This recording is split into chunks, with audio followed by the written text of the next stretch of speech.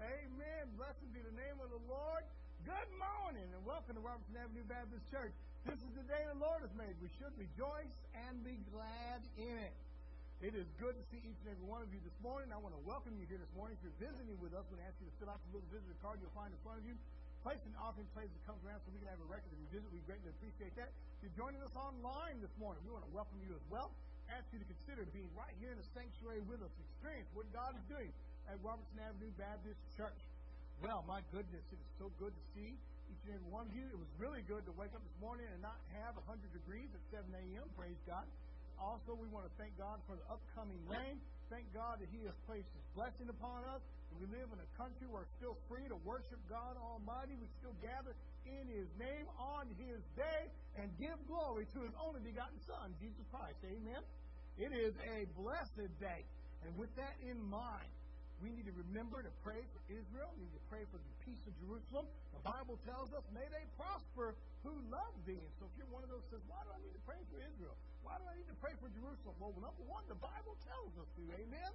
Number two is we need to pray for Israel so that their eyes will open, so they will come to know Jesus Christ as personal Lord and Savior, that they will look and find out that He is the Messiah that's been prophesied, that He's the one that they've been waiting to come so long ago. He's already come. And what's more is He's getting ready to come back. Amen? That's enough to get excited about right there. I can start preaching myself happy this morning thinking about the return of Jesus Christ. Well, so with that in mind, too, there is war going on in Israel, and rockets are flying into Israel and over Israel. And of course, Israel is gearing up for an imminent ground war. So please be in prayer for them in that. But our greatest prayer, not only for safety and for the peace of Jerusalem, but that they would come to know Jesus as personal Lord and Savior. They would open their eyes to the Messiah. All right. I want to assure you of this, though, that when the last rocket flies, the last missile explodes and the last bomb is dropped, the flag of Israel will still be flying over Jerusalem. The Bible tells us, yes, the Bible tells us He will not take His eye off of His people, and we can trust in that, and we can put that to work in our lives. All right. So, with that in mind, I want to give you a little update on what's happening at Robertson Avenue Baptist Church. We have a lot of things happening today. After services at 4:30, we're going to have cantata practice. If you want to be a part of that, if you're in there, come and help us sing our Christmas cantata. 6 o'clock, we'll have our evening services. And let me tell you, I don't want to miss that service. Monday night, interesting thing is happening Monday night. We're having our Talk Turkey outreach. It's going to be combined with our Way of the Master class. Way of the Master is going to help staff that. And we're going to reach out and go to some of the communities here in Copper Stove and talk to them about our turkey outreach. So if you're interested in that, you can meet us in the parking lot at 6 p.m. tomorrow night. Way of the Master, that's what class will be. It's our week 6 Way of the Master. So what we'll do is combine week 6 and 7 the following week. So you have double the homework, but double the pleasure. Amen? So those are the things you need to be a part of in there. Don't forget, we always have our ladies' Bible study Tuesdays at 9:30 and at 6:30 p.m. Don't forget Wednesday night service at 6:30, followed by men's Bible study at Thursday at 6:30. Well, if you've missed out on men's prayer breakfast, you missed out on a blessing. I understand it was a wonderful devotion. I understand there was wonderful food there. And so, unfortunately, I had to miss it. But I did get blessed by going to watch my third son swim in his third swimming competition of the year, where he did so well. We are so proud of him. Thank you for understanding. Thank you for forgiving us. And thank you for allowing us to have that family time. And it was a blessing to see Jude Trinity do that. We are so proud of him. All right. Other than that, church, I'm going to remind you next Sunday we are having our 5th Sunday singing in the evening. So that means there will be no cantata practice next week. Now, this week there's cantata practice. So don't be calling up Mark saying, I ain't coming, no cantata practice. But that's next Sunday, no cantata practice, because we're going to have the potluck supper at 5. And so there's going to be a main entree provided by the church, where we're looking for people to help bring sides and to bring desserts and things of that nature, breads and chips and things like that. We're expecting a couple of churches to join us in that. So prayerfully consider being a part of that. Also, if you would like to sing in that, we want to give you a spot to do that. We have several people already come in and say we want to sing in it. And so some of those churches should be singing as well. And so I'm really, really looking forward to this blessed time of a Fifth Sunday singing. So it's just a singing service next Sunday night, but it's going to be a time of fellowship and a time of blessing. So I want to ask you to be a part of that as well. Coming up November 3rd, church, we're having our Operation Christmas Child fundraiser meal.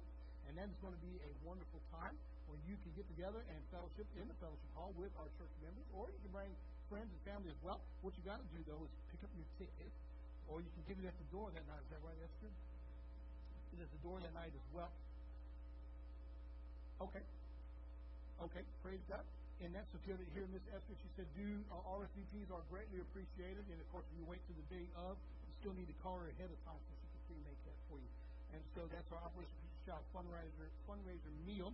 And those tickets are on sale now. You can give them to the church office, or you can give them to Sister Esther right there. All right. Also want to remind you that October 28th, Saturday, we'll have our Operation Christmas Child Craft Day workshop. A work day that's going on will it be in the fellowship hall this time? I think it will be. So we had some renovations going on in Sunday morning, but I think those renovations are complete now, and they can now move back into the fellowship hall for that.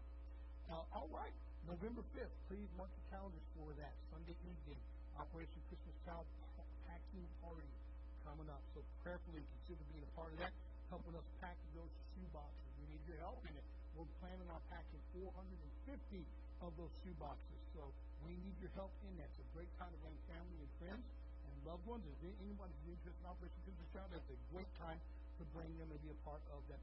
We also need volunteers coming up for our National Collection Week, November 13th through the 20th. And so if you're interested in that, you can get more details from Sister BJ on that. And I believe the sign-up sheet is coming out. So personally consider being a part of that as well. I think that's about it for our announcements. Have I forgotten anything? Brother Dan? In the children's area again? So the Operation Christmas Child Crafting Day on the 28th will be in the children's area again. Thank you, Brother Dan, for that clarification. Sister Esther?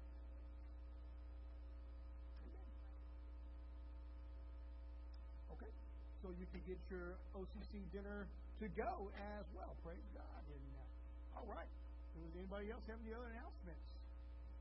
I'm going to turn around here. Going once, twice, 3 times. Sold to the highest bidder, Brother Josh. Amen.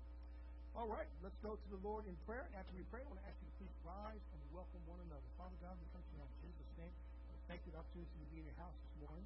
Lord, it seems like each and every one of us have a spirit of tiredness. So I pray you wake us up today, Lord. Touch us with your spirit. Let today be a day, Lord, of joy. A day of rejoicing, a day, Father God, where we can give you glory and praise, and we might lift up and exalt your holy and righteous name, Lord. And I pray right now, Father God, you'd wake us up, Lord. Reignite that fire in us, Lord God, and use us today to glorify and magnify your name. Be with our church members who are out traveling. Be with our church members who are home not feeling well. Let them know they're loved and they're prayed for. And I pray, Father God, that you take charge and be glorified as we worship you this morning. For in Jesus' name we pray. Amen. Y'all please rise and welcome one another.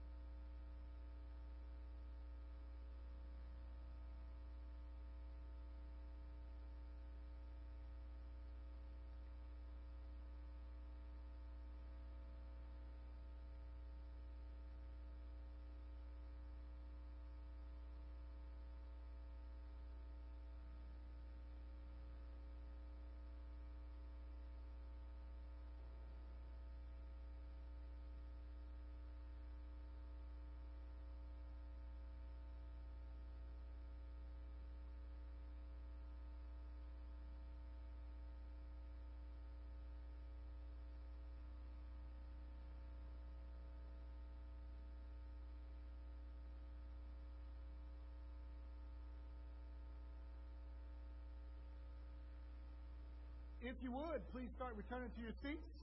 We have a short Operation Christmas Child video I'd love for you to see.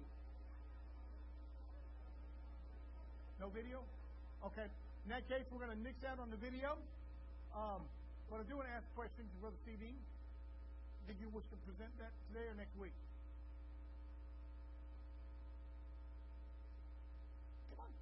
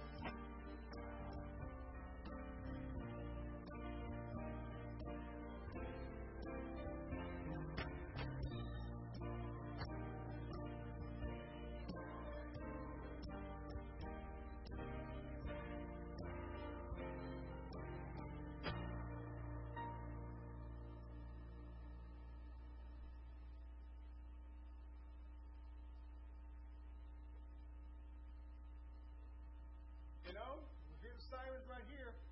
You know, there's sirens ringing in hell right now, too. And I want you to know something. If you'll put Jesus Christ in your heart, you'll hear the angels singing today. Baptism is a very special time in the life of a believer. It's a picture of what happens in their hearts. Baptism is not what saves you. Baptism is not what cleans you. Baptism is not what makes you whole or right with God. It's a picture of what's already been done by the power of God through His only begotten Son, Jesus Christ. See, when a believer puts Jesus in their heart, what happens is, the Bible tells us in 2 Corinthians 5:21, that God makes Him who knew no sin, Jesus Christ, to become sin so that we might become the righteousness of God in Christ. So we become right in Christ. In other words, we die to ourselves and we live in Christ. Or more importantly, Christ comes to live in us. And so baptism is that picture. You're going to see today a picture of that. Somebody comes down into the water being buried and coming back up alive. Baptism is for believers. It's not for babies. It's not for new church members. It's for somebody who understands what baptism is.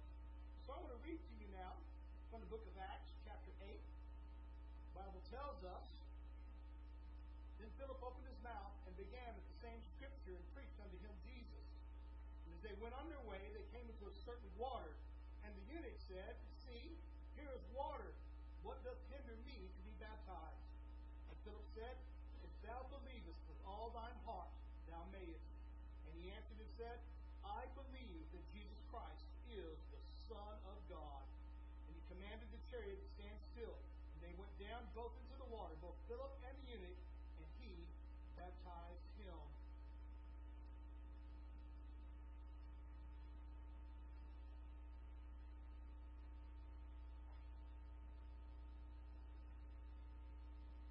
It's cold.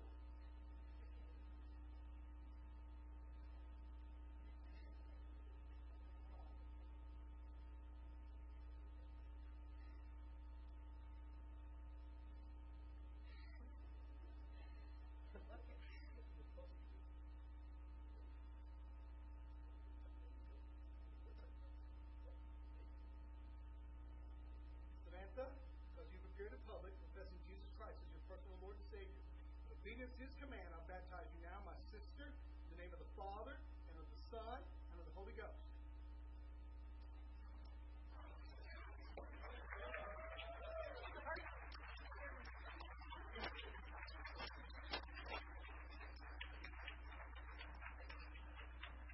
Now, at the end of service, Brother Jerome is going to come and pull the plug.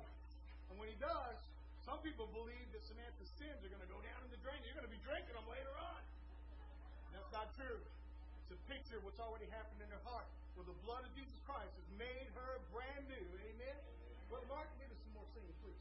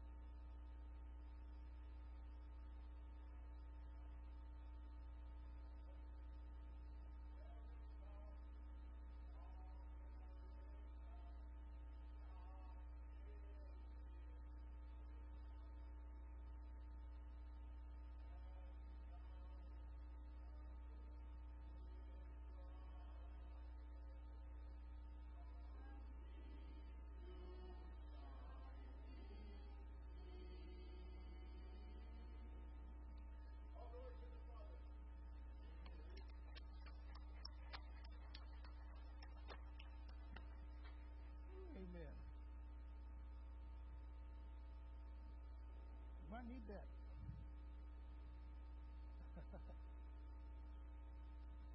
Blessed be the name of the Lord.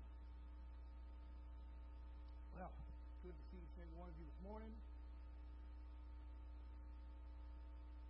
Always a blessing to be a part of sacrament, if you will, or the ordinances of the church. Love to be a part of those things. It's something that thrills my heart. You have your Bibles with you.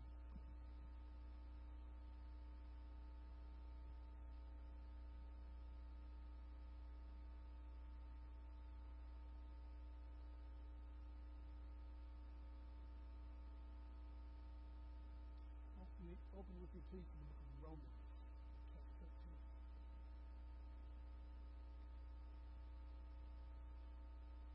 If you are new to your Bible reading, you might not know where Romans is. If you open to your New Testament, you'll find Matthew, Mark, Luke, John, the book of Acts, and the very next book is Romans. Okay, 13th chapter.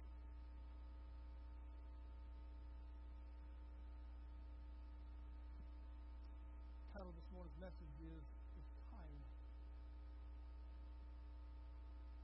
It's time. And this week, as I spent a lot of time in prayer on the message to bring to you Sunday morning is my evangelistic time. Don't get me wrong, I'm always an evangelist. That is what I do. That is what motivates me. What message inspires me, the cross, the preaching of the cross, salvation of souls. Sunday morning, I feel over the last years, 30 years, that is my time to focus on evangelism inside the church. The Sunday night times are the times I teach a little bit about Christian life in my own way. I teach about edification, victory in Christian life, how to live out, and sometimes to equip you on how to share the gospel yourself. The title of this morning's message is It's Time. And as I thought this week on it's time, all kinds of thoughts went through my mind. It's time for what? Well, let me tell you, it's time for a lot of things here in the United States of America. It's time for the church start being holy again. Amen. It is time for pastors to start preaching again. Amen. It is time for Christians to start voting again. Amen. It is time for Christians to get involved in our children's education again. Amen. It is time for husbands to start being godly again. Amen. It is time for wives to start being godly again. Amen. It is time for our country to be a nation whose motto is, in God we trust, and not just something we put on our mind. It's time for those things again. It's time. I thought about it's time for Christians to stand up and win their communities. And you know, I've heard that sermon preached for 30 years. I've heard it from every preacher and every kind of preacher, not just Baptist. I've heard it from all of them. Stand up, win your community. We're going to take this city for Jesus. Really, all they were doing was cheerleading. We're going to win this area for Jesus. I asked the question, did we? Did we? It's never about winning an area. The gospel is not about winning a place. It's about winning souls. When you try to make souls into something physical, into a place you can put on a map, we're already wrong, and it's time we become right again. Romans 13:11 tells us, and do this. This is the Apostle Paul. Coming close to the end of the greatest treatise on salvation. This book tells us what salvation is. It tells us why salvation happens. It tells us how to get saved. It describes to us what Christianity is. Christianity is not a religion. It is a relationship. Amen? Romans 13:11 tells us, Paul says, and do this. He's talking to that church of Rome. And do this. Knowing the time, But now it is high time to wake out of sleep. For now our salvation is nearer than when we first believed. Let's go to the Lord in prayer. Our Father in heaven, we come to you now in Jesus' name. And oh, how we thank you, Lord, for your word. And I pray right now you reach out and touch, take charge. If there be anyone who needs to come to know you as personal Lord and Savior, anyone who needs to get their heart right with you, or anyone, Father God, that needs to become a part of Robertson Avenue, would you let today be that day? We're going to give you the praise, the honor, and the glory. Ask you to edify us, to equip us, to encourage us. Move in our hearts today. Do a work in us. It's in Jesus' name we pray. It's time, says the Apostle Paul. And so when I think about time, I love to think about something like this. What do you think? Some of you know what that picture is. Some of you grew up like me, and that's the worst thing you've ever seen. Amen? You know what that says? That says it's time to get up and time to go to work. It says it's time to get yourself to school. It says it's time to get this done, to get that done, to go on doing this. It's time to go home. There's a phrase you don't hear much anymore. It's time to go home. That is a valuable lesson. It's time to reteach that lesson. Somebody say amen. Some folks come visit you and they never leave. Now, Pastor, you're using the pulpit as a whipping block now. No. But when I grew up, that was my alarm clock. That is not a picture of my old alarm clock. There was one very similar to it. And I remember when I first got married, Betsy said, I hate your alarm clock. Because I would set that alarm clock and move it on purpose across the room. That means I had to get up out of the bed to turn it off. And if you get up out of the bed, you're up. That alarm would go off. And that alarm said to me a million different things. Get up. It's time to go to work. Get up. It's time for you to be somewhere. Get up. No matter how early it may be, the hammering on those two bells will wake you up. Some of you say, I wish you could get that alarm clock for my teenage son. They still sell them. What you got to do, though, is realize it's time to take this out of your kid's hands. That right there has replaced so much in our lives. It's replaced the ability to communicate. It's replaced the ability to see face to face. You have people now say, don't call me. I don't even want to hear your voice. I want to text it. And what's funny is they read emotion in text. Read emotion in text. Did marital counseling about 2 weeks ago. And as I sat down with a husband and a wife, both of them sit across from me in my office. If you've ever been in my office, you know what two chairs I'm talking about. They sit down inside there, and both of them were on their phone. 4 feet from each other. Talk to one another. Anyways, my point is this. The alarm clock brings all kinds of times for us. Time to get up, time to get moving, time to be somewhere, time to go somewhere, time to do something, time to be a part of something. And the Apostle Paul makes no mistakes about it. The Apostle Paul breaks no bones in it. The Apostle Paul tells us it is time.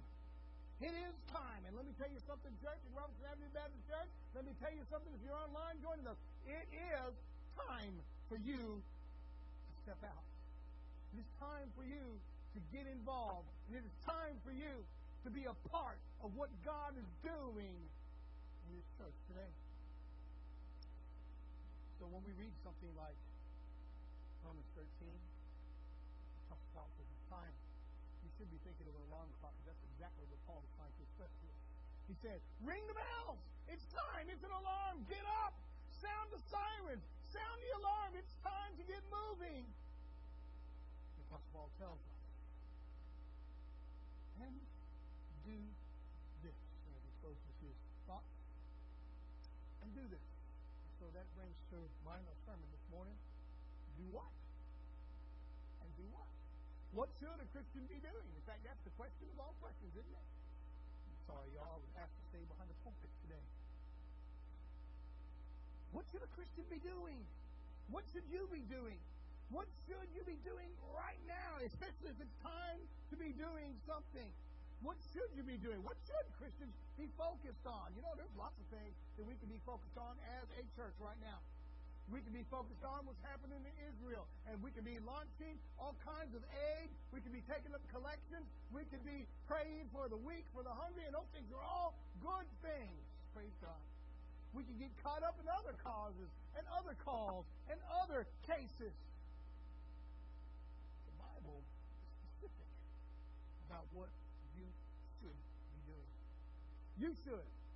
Not me, not everyone else. You. In fact, we all have a specific job to do. Of course, most people come to me and say, Pastor, what's my job? You know, that's for you to decide. That's for you to figure out. That's for you to find out where you fit in what we call the body of Christ. Now, I'm not going to spend a lot of time describing what the body of Christ is, but I think we need a refresher on it sometimes, because a lot of times some pieces of the body like to try to overpower other pieces of the body. Do you know what I'm talking about this morning? Sometimes elbows say we're more important than toes. And I want you to know something. If you ever stub your toe, you'll know that toes can overpower elbows real quick. You ever cut your finger and got salt on it? It'll overcome your mouth real quick. You ever hit your thumb with a hammer? It'll overcome your mind. The Apostle Paul tells us, and do this. You have a job in the body of Christ. You do. You got a job in the body of Christ. And you, in your prayer time, you, in your Bible reading, you, in finding out how you fit and how you function in the church, have to realize where you fit in the body of Christ. Now, that's where mentors come in. That's where elders come in. That's where deacons come in. That's where pastors come in. And they help you find where you fit. And it's a process. It's not an overnight thing. It's not, well, this is what you look good doing, and this is where you should be. It's also not one of these. Hey, it's a one-size-fit-all job, so if you lose a little bit of weight, you can fit into this position right here. Or if you get a little bit more biblically knowledgeable, then you'll be that right there. And that seems to be what the modern church puts on its people nowadays. But that's not biblical either. So what are we talking about here? The Apostle Paul tells us, and do this. In fact, he tells us it's time for it. And not only is it time for it, we should have been doing it a long time ago. In fact, Paul says, do this, knowing the time. Do this. In fact, I'd love for you to go back and read that verse with me again. Let's read it again, shall we? The Bible tells us, and do this, knowing the time, that now it is high time to awake out of sleep. Get up, says the Apostle Paul. Wake up. Smell the coffee. This world is falling apart around you, and we've been worried about other things. I want to talk to you bluntly for a minute this morning. Church, now I'm not talking just to Robertson Avenue Baptist Church. I'm talking to every church in the world. And I wish and pray that sometimes our message can go to other churches. We get caught up in social justice when we have no business being part of social justice. Our call is the gospel of Jesus Christ. That is what we're supposed to be doing. And we get caught up in disputes of fairness. We get caught up in save the whales. We get caught up in hug a tree, somebody said. We get caught up in all kinds of causes that they're good, but they're wastes of time when it comes down to what the real call for the church is. Our call is to bring the gospel. Now listen to me. Our call, your call, my call, your call online is to bring the gospel to the lost, to the dying, to the hopeless, to the broken, to the poor in spirit, to those in prison. Your job is to declare Jesus Christ to this lost and dying world. And not just to declare it, but to live it. And the Apostle Paul tells us, and do this. He told us, wake up. You know what time it is. Wake up. Do you have a problem like I do? You say, Pastor, what's your problem? I know everybody gets real close when Pastor says you've got a problem. You know what my problem is? I wake up about 6 minutes before the alarm goes off every day. That will drive you insane. Somebody say amen. I want that 5 minutes of sleep like that. And I've been waking up like that for years. And it doesn't matter what I set the alarm for. I can set it for 5 a.m. I'm going to get up at 4:55. That'll kill your soul right there. You set it for 9 because you get to sleep in. You're going to wake up at 8:55. What's wrong with me? Are you one of those guys right there? You know what it is? It's because you know the time. Your body inherently knows the time. And I want you to know something, Christian. If you've got a personal relationship with Jesus Christ, the soul inside of you, the spirit inside of you, inherently knows something. Y'all are looking at me like a cow, a brand new thing. That's right. You know something? The Bible tells us, now I'm talking about the book of Romans here, the Bible tells us that He's given us the mind of Christ. He reveals to us the mind of Christ. The Spirit in you, if you become a Christian, you get the Holy Spirit. And God's Spirit reveals to each person as we are able to understand. Each and every one of us. Now, this is easy teaching. This is understandable teaching. We grow in those things. We grow in grace. We grow in knowledge. But there is something that every one of us should know. The moment you put Jesus in your heart, the moment you get born again, you should already start thinking, the clock is a big countdown. It is a big countdown, and we are running out of time. Paul says, wake up! He says, wake up! Because you know what time it is. As Christians, we need to know what time it is. Right now, Christians are all over TV, all over YouTube, all over the radio. They're putting out pamphlets and blogs. And they're all telling you, I know what time it is. If we were on a 12-hour clock and we're getting close to midnight, they're saying it's 11:59 and 59 seconds right now. Get saved right now. Give your heart to Jesus right now. Start on a mission trip right now. Start being busy because Jesus is coming back. In 1 second, we're like, 1, 1, 1. You know what I'm talking about? That's not what Paul says. Paul says you need to know what time it is. You need to know what time it is. In fact, he gives us a little bit of a warning, though. He tells us, even now, it's one day closer to when we're supposed to be. Christians, we need to know what time it is. So think about it like this. And think about your Christian walk a little bit differently this morning. Let's think about it like we have a job. In a secular job, you have a start time, don't you? Unless you're a millennial, then you get to go into work whenever you want to. No offense to the millennials. Most of the time, you have a lunch time. Unless you're one of those guys that loves to tell people, I'm so busy and I'm so important to the work site that I work right through lunch. Yeah, you're also that dude that went to school uphill both ways, barefooted and in the snow. You know what I'm talking about? You also have a stop time. Unless you're one of those people that says, it's too important for me to lay down. It's never too important for you to lay down. We're talking about a secular job now. We're not talking about a God's job. We're talking about a secular job. Secular job, you have a start time. That means there's a time that's been designated for you to be there. And if you get there a little past the time you're supposed to be there, you're what? You're late. Go like this. If you get there before the designated time, you're what? And that means you're a good Baptist then, because Baptists never show up late. Somebody say amen. Go like this in the Baptist church, right? We're never late. Oh, please, we're always late. Only time we're not late is for dinner, amen? What you do, you have a start time in your secular job. You have a lunch time, and let me tell you, lunch times are very, very important. Very important, especially if you work in some very high jobs. I'm not talking about big money earning jobs, but important jobs. Lunch times are important to those supervisors because they have OSHA standards, they have other standards, the safety standards they have to meet, and they have to prove they're sending their employees to lunch at certain times, and if they don't, they will lose their job. They have important things as well. So on your secular job, you have a start time. Let's just say it's 8 a.m. You have a lunch time, let's say it's 12. Then you have a stopping time. Perhaps it's 4. Doesn't matter when you're in business. You might say, I'd love to have those banker's hours. No, you don't. Banker's hours work 6 days a week. I know I'm married to one. You always talk about easy hours. No, you don't. Not just that, but she's never but a phone call away. Can you come in? Can you come in? Can you do this? Can you do that? It'll just take you a few minutes. It never takes a few minutes. It takes 47 hours. I'm exaggerating. But you do have a start time. And you do have a lunch time. And you have a stop time.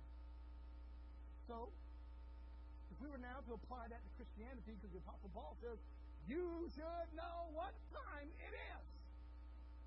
You need to know what time it is. And you have a start time. If you've got a Christian job, if you've got a Christian career, let me tell you something about Jesus Christ. If you have a relationship with Him, you've been given a job. You've been given an assignment. You've been given a task. That task is, believe it or not, to seek and to save that which is lost. That's our job. That's what we do. We're not here to build big, huge churches. We're not here to build big, huge programs. We're not here to fund all kinds of things going on all over the world. We are here to bring the gospel to the lost and the dying in sin. Somebody say amen. That is our purpose. That is what we do. And when we take that focus off, we're not right. Don't get me wrong. There's other good causes and things we should help out and things we should be a part of. But our number one cause, our number one goal is to bring the gospel to the lost. In fact, you should be, as a Christian, looking at the lost in your family. You should be looking at the lost in your friend circle. You should be looking at the lost in your work circle. Looking at the lost in the areas that you go around. And if every Christian took their job seriously, well, how different would things be today? You say, well, Pastor, you're preaching to the choir, literally. So, but if we had looked at it like you did a secular job, and you'd have a start time, a designated time for you to be at work. And let's say it's 8 a.m. Doesn't matter, though, when you need to be at work, 8 a.m., 7 a.m., 5 a.m., it doesn't matter. The point is you've got a time to be there. And as a Christian, if we were to kind of put those side by side, your start time for your job was when you met Jesus. In fact, look with me in Ephesians 5, verse 14. The Bible tells us, therefore he says, awake, you who sleep, arise from the dead, and Christ will give you light.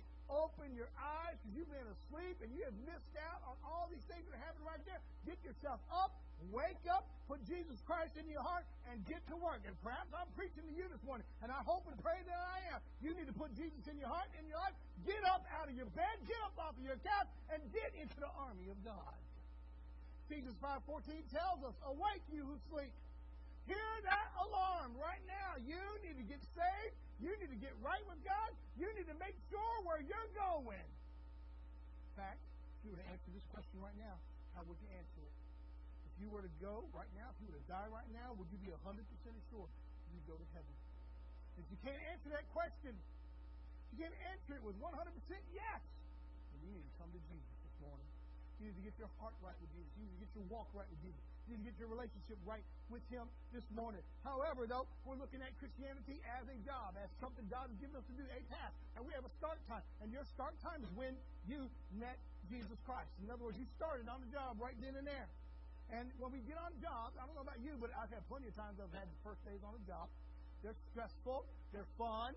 And sometimes they're like, I did not ask to be in a place like this. This is more than I bargained for. Or, this is not what I thought it was going to be. You ever had some places like that? But your start time is when you met Jesus Christ. And you, like anybody else on the first day of the job, are looking around at people saying, what are they doing? Why are they doing it? Where are they going? Who do they report to?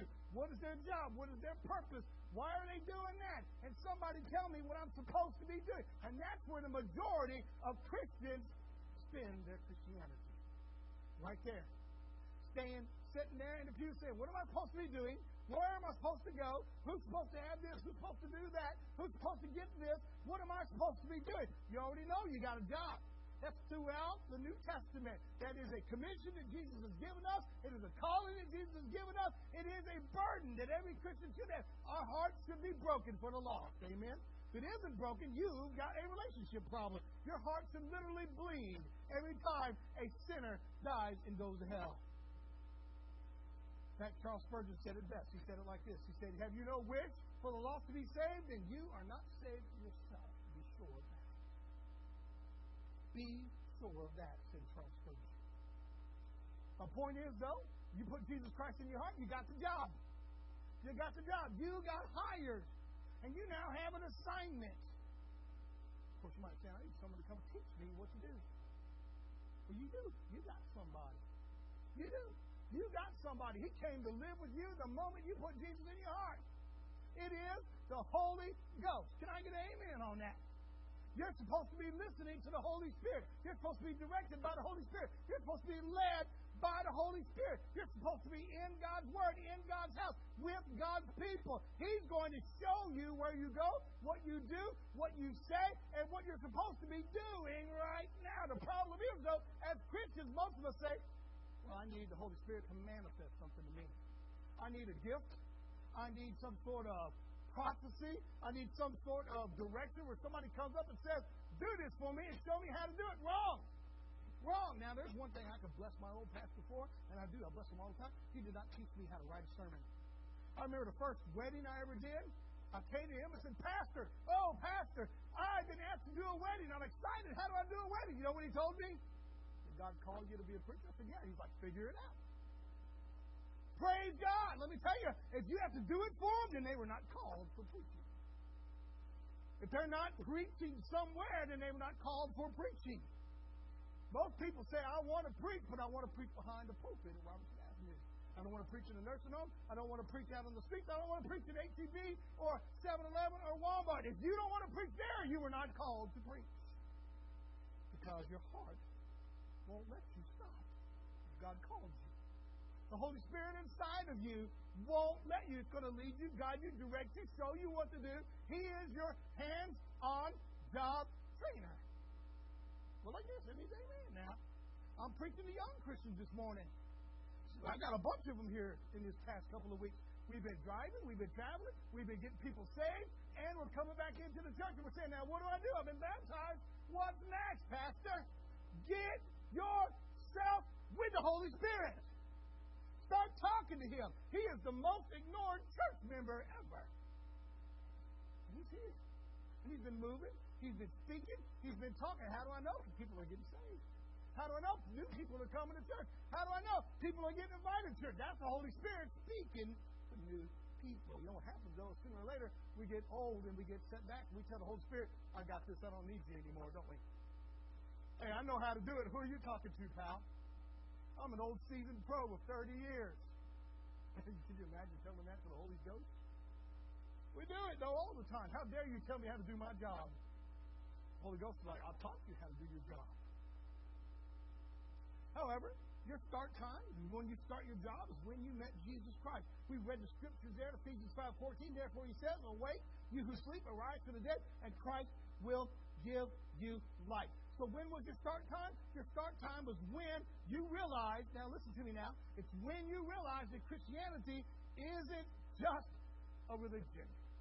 Your start time is when you realize that Christianity was a relationship. If you've come to church for some sort of religious duty, then you are not walking with Jesus and you are not saved. If you come to the church to worship the only begotten Son of God, then you can start realizing my Christianity isn't religion, it's relationship.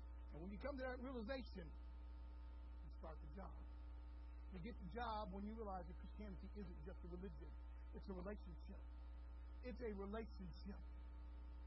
Some of us say, I need to have a relationship. You do. You do. And you need to have it. And you need to be a part of it. Without it, you will not go to heaven. The Bible tells us in John chapter 10 that His sheep know His voice. They will not follow a strange shepherd's voice. And if you don't hear His voice, you are not one of His sheep. I ask you a question. Have you heard His voice? Now, the next time, and I'm running out of time quickly now, and I could spend the next 2 weeks talking about your starting time and getting to work and doing what God has called you to do. What has God called you to do? Has God called you to be a deacon? Then you need to get deacon. Has God called you to preach? You need to get preaching. Has God called you to teach? Get to teaching. Has God called you to witness? Get to witness. Has God called you to testify? Then, my goodness, testify. But the next question we have, every worker has asked this question. I am no exception to this. Hey, when's lunch? When's lunch? Now, we're in a Baptist church today. Everybody's going, amen. When's lunch? In fact, the next most important question is what for lunch? Amen. When's lunch? Because, you know, lunchtime is really important, whether you believe it or not. Like I said before, you might be one of those guys who says, well, when I go to work, lunch isn't important to me. Well, bully for you. That's right. Lunch is important to me. Why? Because lunch tells me, now listen to me, lunch tells me when my employer gives me a lunchtime, it tells me that my employer thinks I'm worth having lunch. If they say you don't have lunch, then what they're telling you is you're not worth it. We need to get every ounce of work out of you, you little peon. No, you're worth lunch. Why are you worth lunch? Because you're a human being. You are. Don't let anyone tell you you're not. And let me tell you something about Christianity. God says you're worth His only begotten Son. Somebody say amen. You are worth His Son. You are worth His blood. I want you to know something about God. He came and He died for the whole entire world, but if there was just one person on the world, I believe with all my heart, He still would have came and died for that one person. Because God loves us. So the next question logically is, when what, Pastor? Now you might be saying, well, I don't know about you, but I get about a 15-minute break in there somewhere. Yeah, don't take it too far now. When lunch? What are you having for lunch? What do you think about when it's lunch time? Sometimes we get 30-minute lunches. I remember working for the state of Texas. I worked a 12-hour shift and got a 30-minute lunch. I don't think that's very fair. That's right. Got no breaks, and when I was a supervisor, I very seldom got lunch.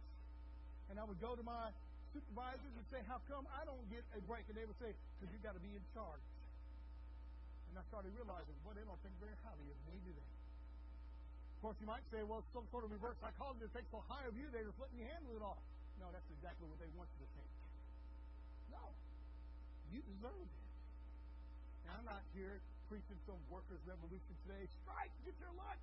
Let's pull out our signs and say, unfair, unfair. They're not giving me a full hour lunch. No, that's not what I'm telling you to do. What I'm telling you, look, as Christians, you get a lunch too. You do. God gives you a lunch break. You know what lunch is? Lunch in Christianity is church time. Lunch is church time. Look with me, Hebrews 10:25. Not forsaking the assembly of ourselves together, as is the manner of some, but exhorting one another, so much the more as you see the day approaching. Look at the author of Hebrews. He is on the same subject that the Apostle Paul is, which helps me believe that the author of Hebrews was Paul. I'm going to leave that right there. He's saying, look, you see the day coming. Get up. Rise up. Wake up. And by the way, get yourself into church. Have lunch with your fellow believers. Spend time eating, digesting, reading God's Word. So what about God's Word? Look with me again at 1 Peter 2:2. Let's take a look at what our food is. 1 Peter 2:2 is newborn babes desire the pure milk of the Word that you may grow thereby. You've also heard it said throughout the Scriptures, God's Word is bread. It's our daily bread. It's also our newborn milk. God's Word. You get lunch. You get lunch Sunday morning. You get lunch Sunday night. You get lunch Wednesday night. And if you go to the ladies' Bible study, you get lunch Tuesday morning. Lunch Tuesday night. Men's Bible study, lunch Thursday night. Men's perfect if you get breakfast too. Go like this. You get lunch. The Bible tells us you need to be with your brothers and sisters. Don't be one of those that says, I don't need to be at lunch. And perhaps you're online right now saying, I can't find a church that has my biblical principles. Oh, you holier than thou art. You need to get yourself into church where God's people not just need you, but you need God's church as well. You need to be with God's people, feasting on God's Word, and quit acting like you're the only one who's got it all figured out, because you are completely wrong if you're out of church today. Here's the deal, though. We have a start time when you met Jesus Christ. You have a lunch time. You have a break time. You have a time where you get to renew your energy, eating, feasting, fellowshipping with God's people in God's house on God's Word. Now here, in many jobs, going to lunch on schedule is just as important as coming to work on time. As I said earlier, I kind of alluded to that. When you are given a lunch time, a lot of supervisors come by and say, you need to go to lunch right now. You ever been to Walmart? I know you have because we're Baptists. And as you go to Walmart, and you're up there at the cash register, and out of a sudden the service manager will walk by, turn off your cash. Well, it's really hard to get a register worker nowadays. They always want you to do the self-checkout. I have been tempted to go back to the break room and like, it's my time for break. I'm an employee here to the self-checkout line. Anyways, with that being said, though, you ever been going through that Walmart line, and they come up, flip the light out, and they tell you, as a customer, whoever comes behind you, tell them they're closed. You ever had that before? And of course, you're courteous. You're a Christian. You want to do the right thing. You'll turn around to the next person who pulls up behind you and say, hey, she's closed or he's closed, whatever it may be. And they'll tell that person, as soon as you get done, go to lunch. Why? Because they have a schedule they must keep. They have a mandate that keeps them going. Their insurance keeps them there. That employee must go to lunch. At this time, they can only work so long and then go to lunch. So lunchtime is important in many secular jobs. And I want you to know something. You've got a job in Jesus Christ. And lunchtime, dinner time, breakfast time, fellowship time is important in God's jobs. You need to get yourself to church. Now, some of you might be saying, once again, I'm too important to go to lunch. I'm too manly to go to lunch. I'm too needy to go to lunch. You know what happens when you don't get filled with God's Word? You end up becoming empty. And when you're empty, you've got nothing left to feed, nothing left to give, nothing left to show. How do I know that? Because I've been there in those shoes trying to feed people when I was empty myself. Get yourself back to church. Get yourself back to God's house. Get yourself back in fellowship with God's people. And you'll have something to feed with. Of course, the final question is, what about quitting time? That's our favorite one, quitting time. You ever sing that old song in Christianity? When's quitting time in Christianity? You know when quitting time is in your secular job, because they don't... Excuse me, please. I have just lost my voice. I did this last year. Forgive me, please. It's the allergy time for me. But what about quitting time? What about quitting time in your secular job? Thank you, kind sir. What about quitting time? When you're in your secular job, that's all you care about after lunch is, well, 5 o'clock is coming because I get to go home. I get to go home. And your boss is worried about that as well because the boss says, I don't want to pay overtime. Especially you have some mid-level manager who doesn't get overtime either. And they're like, I can't justify why I let you stay late for work. Here's the deal, though. In Christianity, you ever sing that song, We'll Work Till Jesus Comes? You ever sing it? I know you sing it here at Robertson Avenue. We'll work till Jesus comes, then we'll be gathered home. That's quitting time in Christianity. You get a start time, you get plenty of lunches, plenty of breaks, but you don't quit until the Son of God comes back. Now look at what the Bible says. Let's take a look at what it says for us about that.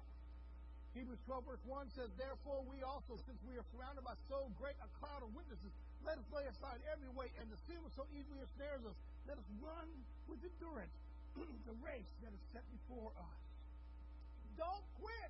You may stumble, you may trip, you may get tired, you may need a break, but don't quit. Right now, if you were to look at statistics in Southern Baptist pastor life, right now there is a 40% chance your pastor will quit tomorrow. 40% chance. That's scary, isn't it? Right now in our association, we are looking at 3 unpastored churches. And on top of that is yearly, those pastors that have been preaching 10, 15, 20 years are quitting, saying, I've had enough of it. I'm going to a secular job. Scary, isn't it? The Bible tells us we are surrounded by so great a cloud of witnesses. You've got God's Word. You've got God's people. You've got God's Spirit. You've got the testimony of what's happened in the past. And you've got such a great cloud of witnesses. Lay aside those weights that are hindering you. Lay aside those things that are tripping you up, and you get back to running. Get back to doing what God has called you to do. Get back to being in God's house, doing what God has called you to do. If God called you to worship, worship. If God called you to lead worship, lead worship. If God called you to be the witness, witness. You know what I'm talking about, and I'm talking to you this morning. The Bible tells us in 1 Corinthians 9:24, do you not know that those who run in a race all run, but one receives the prize? This is the Apostle Paul telling us, run in such a way that you may obtain it. Run like you want to win it. Work, Christian, like you want to win the prize. Work like you're going to be the employee out of here. And don't stop, but do take your breaks. Oh my goodness, Christianity is no longer just a job. It's a relationship. It's a relationship. Look with me again in Romans 13:11. And do this, says the Apostle Paul. Do this, knowing the time. It's now high time to awake out of sleep. He's addressing those who said, I'm going to be late. I'm going to purposely be late. I'm going to get up late. I'm going to go to work late. I'm going to tell the boss a whopper, and I'm going to come in late, and I'm going to leave early. This is the Apostle Paul. Now it's high time to awake out of sleep, and now our salvation is nearer than when we first believed. Now, right now, is even closer to Christ's return than we've ever had before. Look at the world today. Right now, if you were to look at Israel, a lot of us would be thinking, oh my goodness, Jesus is coming back right now. If you were to look at the spread of Islam throughout the world, you could say, Jesus Christ is coming back tomorrow. If you were to look at the spread of socialism, as the Bible tells us, there'll be one world government, one world religion, one world monetary purpose, a cashless society, a globalist society, a society that has no borders, etc., etc., etc. Sure seems like it's getting close, doesn't it? Why are we asleep? Why are we asleep? Paul tells us, get up! Sound the alarm! Get up! Ring the bells! Get up! Get back to work! And look with me in Joel chapter 2, verse 1. Blow the trumpet in Zion. Sound an alarm in my holy mountain. Let all the inhabitants of the land tremble, for the day of the Lord is coming, for it is at hand. Right now, time for you to get back with Jesus. Right now is the time for you to come back home. Right now is the time for you to get saved. You might be saying, Pastor, how do I get a job with God? Get saved. Pastor, how do I have a relationship with God? Get saved. Pastor, how do I get back to God? Come back home and repent. Pastor, how do I become a part of Robertson Avenue? Come down the aisle and be a part of God's church. And you say, Pastor, I need to be baptized. Come down the aisle and share that with us. Let's save you today. You say, I've heard the alarm. I'm getting up. We're going to have a word of prayer. If He's spoken to you this morning, I'm going to ask you to humble yourself and come. And Pastor say, Brother Josh, I need to get saved. Would you be willing to come and put Him in your heart today? Make Him Lord and Savior of your life. Would you say, I need the Holy Spirit to lead me, to guide me, to direct me? Then would you open yourself up to the Holy Spirit and speak to you? And Pastor say, Pastor, I am a Christian. I am a church member. I am saved. I am baptized. But I've become so complacent. I kind of hid the corner, and I'm letting people work all around me saying, woo, I'll just keep on supporting them, right, with my mouth. You need to get involved. You need to get involved. Pastor Day, you've been convicted. Would you be willing to come today and say, I need to get into what God is calling me to do? Whatever the case may be, we're going to have a word of prayer. And if He has spoken to you this morning, would you be willing to come and humble yourself? Let's pray together. Father, I come to you now in Jesus' name. Oh, how thank you for your word. Your word is quick and it's sharper than any two-edged sword. And I ask you to take charge even now, Lord, for this time. If there be anyone that need to come to know you, anyone that need to get right with you, let save you that day. Bless us now. Fill us with your Holy Spirit and anoint us, Father, for in Jesus' name we pray. Amen. Would you come as we sing, There is a Fountain? Would you come this morning?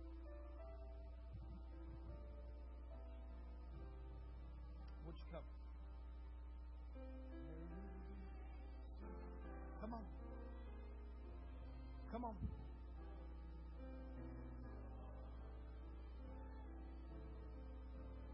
Would you come back to Jesus today?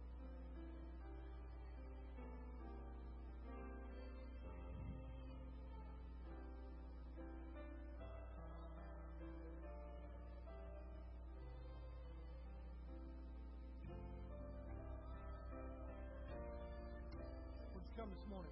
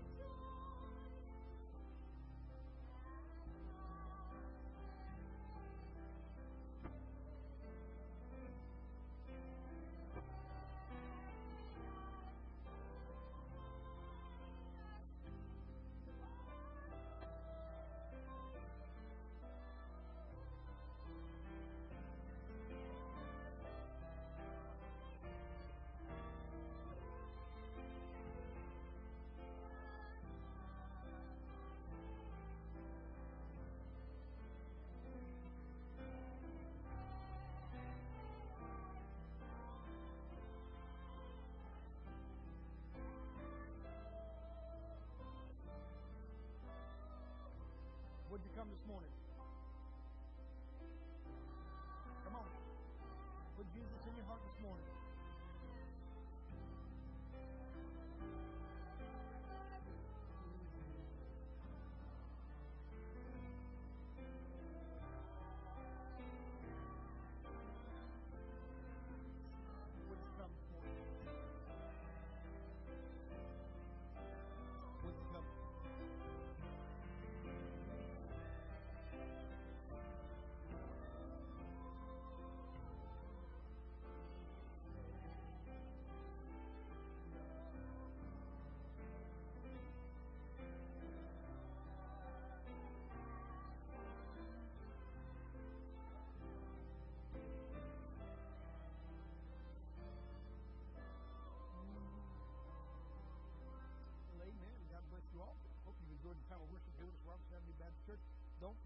today, 4:30, cantata practice over in the main office. Don't forget 6 o'clock evening worship right here in the sanctuary.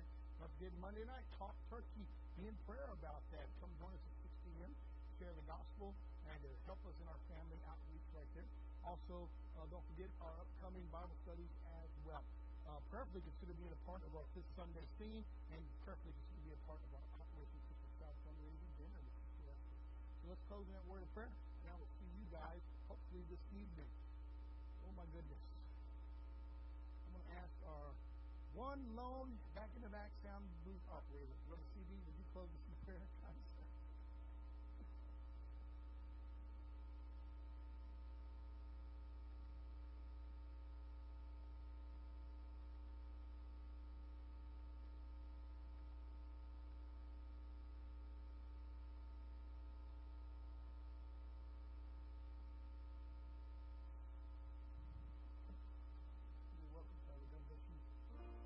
God bless you, my friend.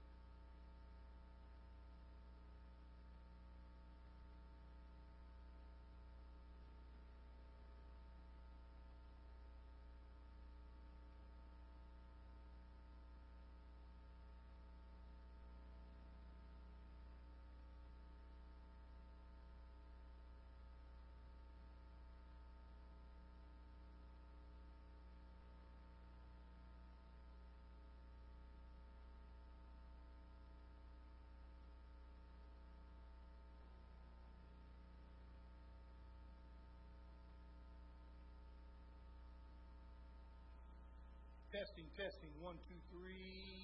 Testing, testing. That's a lot better. That's good right there.